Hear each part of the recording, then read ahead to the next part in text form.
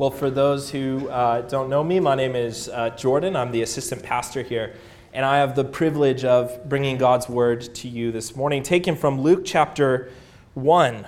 We go to God's word as we just sung. These are words of life. Luke chapter 1, we'll be reading verses 57 to 66.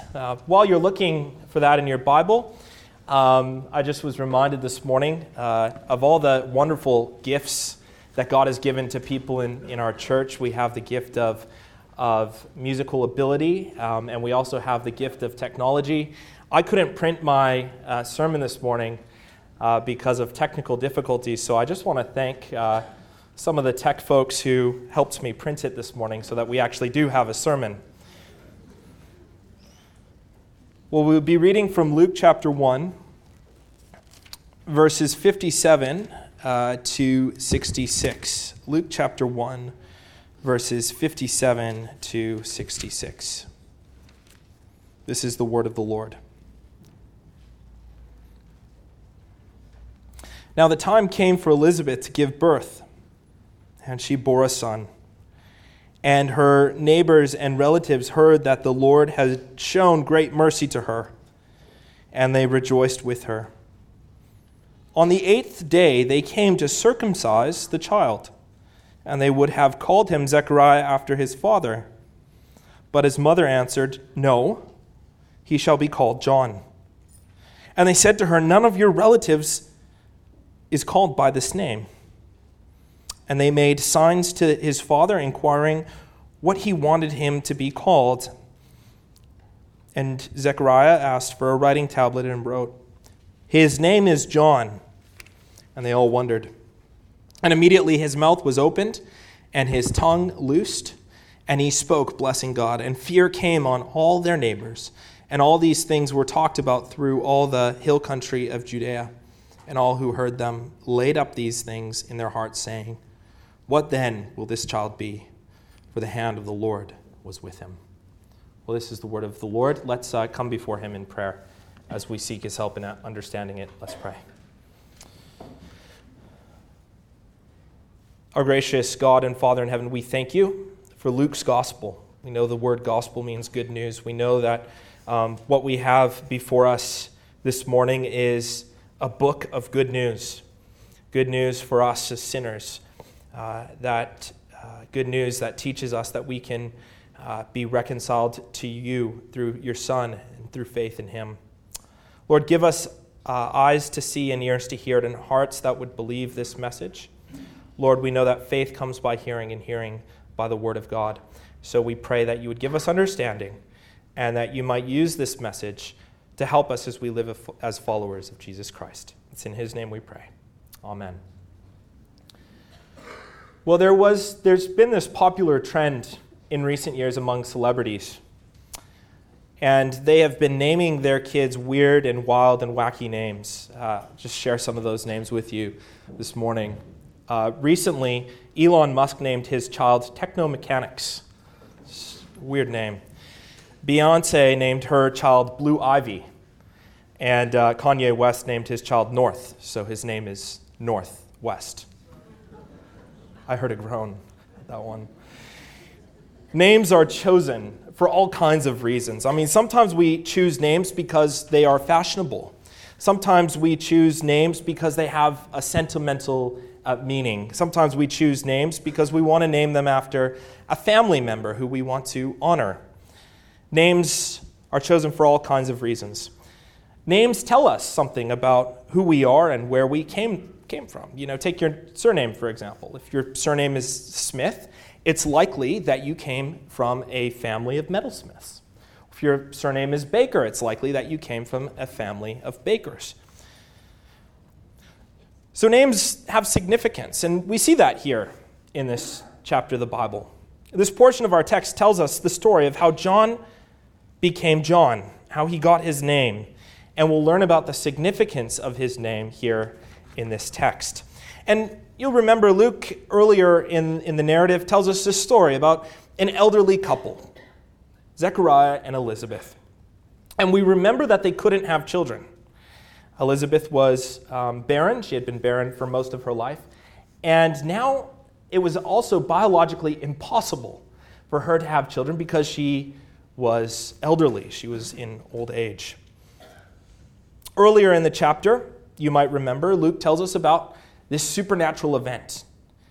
Zechariah, who was a priest, goes into the temple.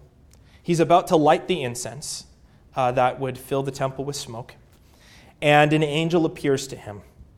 And the angel tells him and announces to him that he is going to be a father.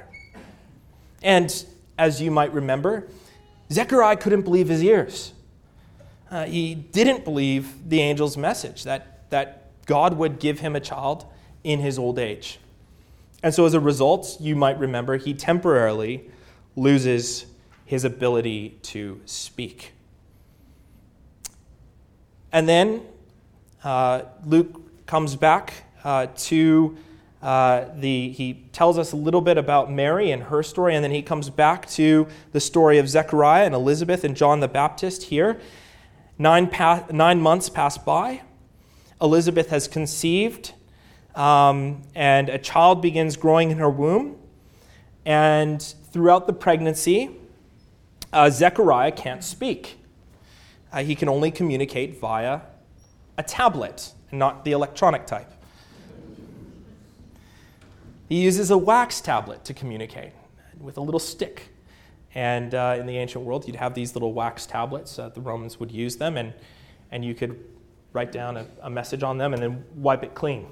And that's what he was using to communicate with Elizabeth. I'm not sure whether Elizabeth enjoyed the peace and quiet or whether it was frustrating for this pregnant mother being unable to communicate with her husband. But as we see in verse 57, 9 months pass by, she gives birth to a son. And childbirth in those days was very different than childbirth is in the modern world. First off, there was no hospital for them to go to. The birth probably happened at home. Second, generally speaking, men would not be there with their wives when the child was born. Pregnancy and childbirth was a woman's thing. And so the man would not be present in the room as John the Baptist was born. And visitors. When in the modern world, you give birth and visitors come and they celebrate, sometimes too soon after the birth of the child, within hours. Usually we try and give the couple, a couple days. And then we go visit the child and we want to meet this little guy or girl. But in those days, that would not happen. Because under Jewish law, the woman was ceremonially unclean for 7 days after the birth of a son, 14 days after the birth of a daughter. And so visitors would not be able to go to the house. They would not be able to go bring gifts or meet the child for at least 7 days. And then on the 8th day, people would drop in, and there'd be a big celebration when people were finally able to come and visit the child. And they'd gather together for a ceremony. And that ceremony was an Old Testament ceremony prescribed by the law of Moses called circumcision. And the child would be circumcised on the 8th day. Now, in the Old Testament, this is not just a medical procedure. This is an incredibly symbolic ceremony with an incredible amount of symbolism. In the modern world, we have all kinds of ceremonies that we celebrate that have symbolism. Take a wedding, for example. At a wedding, you have a husband and a wife. Everyone gathers together. We celebrate. And then the husband and the wife exchange rings. And the ring would be a symbol of that marriage. Well, in the Old Testament, circumcision was a symbol. And it represented a child's relationship with God. A child would become truly Jewish in the Jewish faith. We become truly Jewish, a part of God's covenant people, when he received this sign. In the New Testament, we are given a new and different sign that we actually celebrated today. And I'd love to say much, much more about this, but time doesn't permit me. In the New Testament, that Old Testament sign is replaced with a new and better sign, the sign of baptism, which symbolizes many of the same things that circumcision did. But it also represents our union with Christ and our incorporation into the people of God as members of his church and his people. But in the Old Testament, like I said, that sign was circumcision. And Zechariah and Elizabeth were Jewish. And we know from earlier in the chapter, they were observant Jews. They really cared a lot about observing the laws. And we saw that in verse 6. And so they obey this command to circumcise their child. And in that ceremony, they would also dedicate their child to the Lord. So this child would be a child that was, his life was completely dedicated and devoted to God. So this ceremony was held. People joined together. Friends and family were probably there. There might have even been food. And then during the ceremony, the father would announce the name of this child. And typically, people would probably act surprised by the name, but there was no surprise here because the child would be named after the father, usually. And if you wanted to get really crazy, you might name the child after like a cousin or a grandfather, but usually it would be named after the father. And so the time comes, we see, for the child to be named. And Zechariah, you'll remember, he has no voice. So he can't actually declare the name. So it's left to Elizabeth to name the child. Everyone's expecting her to say Zechariah. That was the tradition. And you can imagine the confusion when Elizabeth announces that the child will be named John. And look at the reaction in verse 61. People are confused, but Elizabeth, there are no relatives. Don't you know there are no relatives in our family named John? How could you name this child John? Makes no sense. You see, she's breaking tradition. Not because she wants to be difficult, but because God has told her to break that tradition. Now, just as a side note, it's a reminder that tradition is not ultimate. Tradition is a very good thing. Presbyterians, we're very traditional. You come to church. You know what to expect. You know when to stand and when to sit. But ultimately, tradition is not trump God's word. God has commanded Elizabeth to name the child John, which means that she would break tradition. And that would have been a very radical thing in those days. Of course, the relatives wanted a second opinion. So as soon as she says, the child will be named John, they all turn to Zechariah and they go, what do you think? Obviously, he can't speak. So he takes this little non-electronic wax tablet and he writes, his name is John, and lifts it up for everyone to see. And what happens next is actually quite dramatic.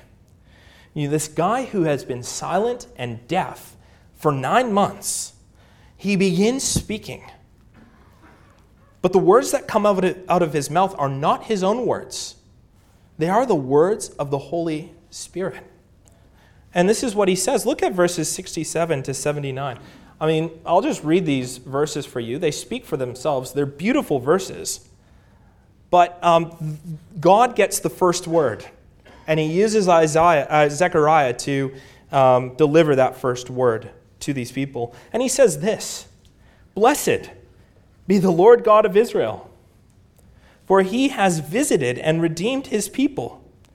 He has raised up a horn of salvation for us in the house of his servant David, as he spoke by the mouth of the holy prophets from of old, that we should be saved from our enemies and from the hand of all who hate us, to show the mercy promised to our fathers, to remember his holy covenant, the oath that he swore to our father Abraham, to grant us that we, being delivered from the hands of our enemies, might serve him without fear, in holiness and righteousness before him all our days."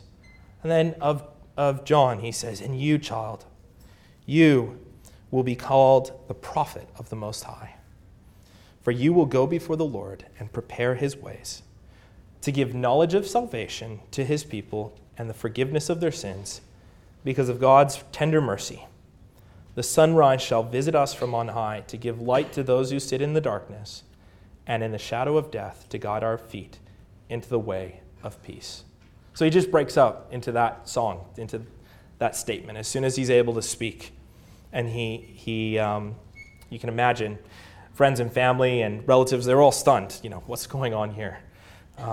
They were stunned that this family broke tradition. They were probably even more stunned that Zechariah, who had been deaf and mute for 9 months, he's suddenly given his voice. And they would have been stunned, most stunned, by the words that came out of Zechariah's mouth. After all, what was Zechariah claiming? He was claiming that his son, John, would be a prophet. That's a big claim. Prophets, you'll remember, a prophet hasn't visited Israel for 400 years. So this is a massive claim for Zechariah to say, my child is going to be a prophet. And not just any prophet, but the prophet who would prepare people to meet Jesus Christ, the Messiah. And then, of course, there was, Mary. Mary. Remember, Mary's part of the family too. So we've got Elizabeth, Zechariah. Mary is a cousin or a niece. And she's also pregnant. And her pregnancy is also miraculous. So there are all these strange and miraculous things happening here in this text. What do you make of all this? Think about how you would respond if you were there in the flesh witnessing all of this. If you just, you were a distant cousin who was invited to this circumcision and you come just expecting a normal, Monday afternoon, what would you think about this family? Uncle Zechariah is claiming that his son is going to be a prophet. And then you have your Aunt Elizabeth. She's a senior citizen and she's just had a child. And then you've got your cousin Mary, and she's 6 months pregnant. And she's claiming that her baby has been put there by the Holy Spirit. What do you make of all this? It would seem very unbelievable to you that all of these things would happen. And of course, some would have believed, others would have been skeptical, some would have been unsure. But they were pondering these things. They didn't really know what to make of these events. And we see that in verse 66. In verse 66, people were asking themselves this question: what will this child be? They weren't sure. They didn't know much about this child. In fact, we know much more about this child than they did. We have the completed story. We have the whole Gospel of Luke. We know how his life turned out. We know exactly what John would do, that he would grow up to preach and that he would call people to repentance and that he would baptize them and that he would teach them who Christ is and what God would do through Christ. We know that, but they didn't. And so they pondered these things, and they knew God was up to something, but they weren't quite sure what he was doing. Now, Luke will tell us much more about John and his ministry and his message as we go through the Gospel of Luke in weeks to come. But I want to spend the rest of our time this morning talking about his name. The name John is a special name. I'm sure all the Johns in the room will agree with that. You have a special name. And the reason your name is special is because this name has been chosen by God. God named this child. Zechariah and Elizabeth didn't name the baby. The baby was named by God. And the angel instructed Zechariah and Elizabeth to name the child. Now, like I said earlier, there are all sorts of reasons why someone might choose a name for a child. You might do it because it's fashionable. You might choose a name because it has a nice ring to it, or because it's a family name. But when God chooses a name for a child, it wasn't because the name was fashionable or unique, because God does not do anything randomly. God has a reason and a purpose for all the things that he does. And God gave this child the name John for a reason. The name John means God is gracious. Often you see this in the Bible. God assigns a name to someone for a specific reason. We saw that with, where's an example of this? Abraham. You all remember Abraham. Father Abraham. We used to sing that song in Sunday school. Father Abraham has many sons. But before his name was Abraham, his name was Abram. Just a slight change there. And the shift changes his name from meaning exalted Father to meaning Father of a multitude. So God changes his name for a reason. Take Jacob. God changes his name to Israel, which means he who perseveres with God. Or take Simon, Jesus' disciple. Jesus changes his name to Peter, also a great name if your name is Peter. Because Peter means rock, and Christ would build his church on Peter's confession. So God does this sometimes in the Bible. He gives people names, and he changes people's names, and he doesn't do it randomly. It always signals that something big, something momentous and significant is going to happen in the story of redemption. And there are miracles happening as well. And miracles often, too, in the Bible signify that something big is going to happen in God's plan of redemption. And so you have all these miracles. An elderly woman gives birth. A virgin becomes pregnant. A man who was deaf and mute, he is able to speak. Now, these events, just by way of illustration, these events are, they kind of serve to kind of act like a siren, in parts of the U.S., especially in places like Kansas and Oklahoma. Towns have these things called tornado sirens. And you know that a tornado is coming when the siren, that obnoxious siren, starts blasting. Well, the miracles, the birth, the name, the life of John was kind of like a siren. Unlike a tornado siren, which signals danger, this siren was saying a different message. It was saying grace. Grace. God is about to show his grace and his mercy in an extraordinary way. Again, John's name was God is gracious. And let me say a few more words before we conclude today. Let me say a few words about grace. What is grace? We talk about grace all the time. We sing Amazing Grace, how sweet the sound that saved a wretch like me. What is grace? The word grace literally means gift. And it could be any kind of gift that God gives us. For example, we sit down at the table and we say grace. We are acknowledging that the food in front of us didn't come upon our plate by chance, but that ultimately, even though someone cooked it and harvested it and prepared it, ultimately, that food comes from God's fatherly hand. And so we understand that things like food and oxygen and life and relationships and friendships, those are graces, gifts from God that we should be thankful for. James reminded us in his letter that every good and perfect gift that comes to us from above is from God. Grace is also not something that we deserve or that we earn. You might have some Roman Catholic friends. They will teach that. They'll teach that if you want to get grace, you need to earn it by going to Mass, by confessing your sins, by seeing a priest, and then that grace will be given to you because of your effort. Well, I don't believe the Bible teaches that. The Bible teaches that grace is a free gift. Ephesians 2:8-9 says that, for by grace you have been saved through faith, and that's not from yourselves, it is the gift of God, not of works, lest any man boast. So grace is a gift.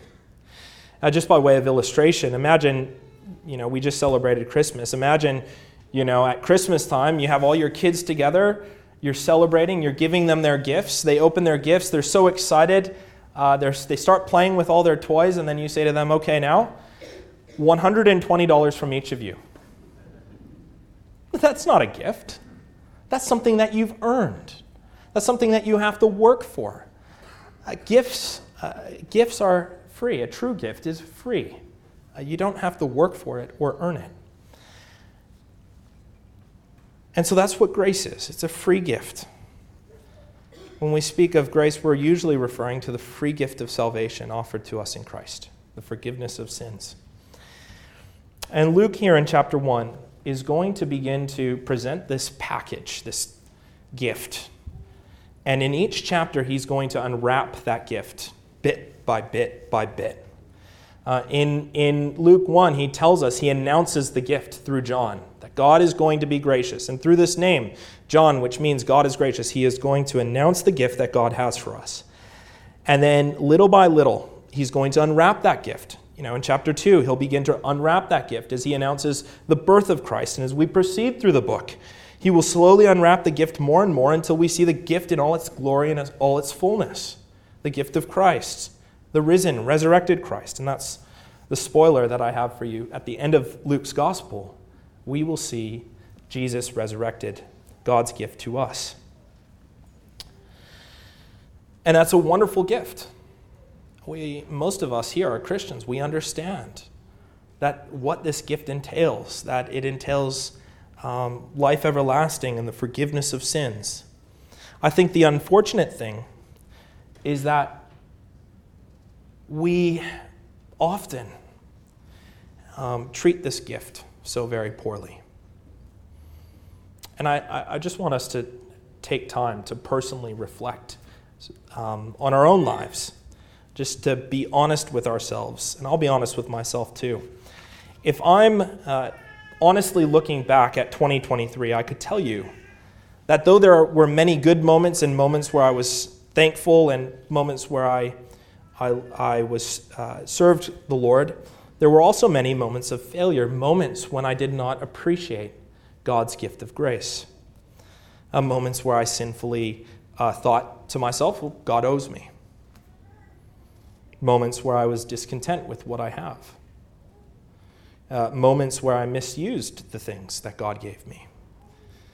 Moments of complaining and grumbling and entitlement. Have you had moments like that yourself? I think if we're being really honest with ourselves, as we look back at this past year, what do we see? We see 365 days of God's grace. We see 365 million moments of God showing us mercy and kindness and favor. And we also see moments where we did not appreciate his grace, where we failed to understand his grace, where we ignored his grace, where moments of complaining and grumbling and bitterness and entitlement and pride. These sins are common to us all. And if we look back at this past year, 2023, we can see that the year was littered with these sins. But I want to remind you about the beautiful thing about God's grace. The beautiful thing about God's grace is that just as our good deeds do not qualify us to receive grace, our misdeeds, our sins, do not disqualify us from God's grace if Jesus Christ is your Lord and Savior. That's the beautiful thing about grace. You can't earn it, but you can't lose it. That's wonderful. And so we're reminded, I think this name, John, God is gracious, it's meant to serve as a reminder to us of God's grace this year. He is so gracious that as you reflect on the sins of this past year, you can know that God in Christ has dealt with all of the sins of 2023. I love that hymn, the words of that hymn that says, when Satan tempts us to despair and tells us of the guilt within, upward I look and see him there who made an end to all my sin. So you can look back, not just at this last year, but you can look back to the cross and you can remember on the cross, Christ dealt with all of your sins. But let's not take that grace for granted. As we look forward to 2024, as we begin a new year and a new day, the question is, how are we going to treat this God who has been so kind to us? How are we going to treat the Savior who died for us? And see, the most logical, the most biblical response to grace is gratitude. Gratitude, that we are to be thankful for such a great salvation. You think about this. I come to your house, you cook a fantastic meal for me. I'll accept any invitations after the service. But how should I respond to that? Do I respond by ignoring you? Do I respond by making fun of you? Do I respond by being mean to you? How do I respond to the grace and the kindness that you've shown to me. I respond with gratitude. That's the natural response, isn't it? You say thank you. And not only do you say thank you, but you show your thankfulness. Not because you want to pay for the meal, but because you want to express your thanks to the one who has provided it for you. And that's kind of how we should respond to the grace that has been shown to us, with hearts of gratitude. We're not trying to earn God's favor. We're not trying to work for God's favor, but we are truly thankful for it. And as we begin a new year, we express that thankfulness by living for Him, by serving Him, by loving Him, by doing those good works that God has prepared in advance for us to do. Not because we are required to do that to earn our salvation, but because it's a way to show our gratitude. And so, as we begin a new year, I want to close with this. And as we think about those words, God is gracious. You know, the meaning of that name, John, God is gracious. We think about those words. Why don't we do just that? Why don't we begin a new year by living for Him, by serving Him, and by praising His name, for the Lord truly has been gracious to us. Let's pray.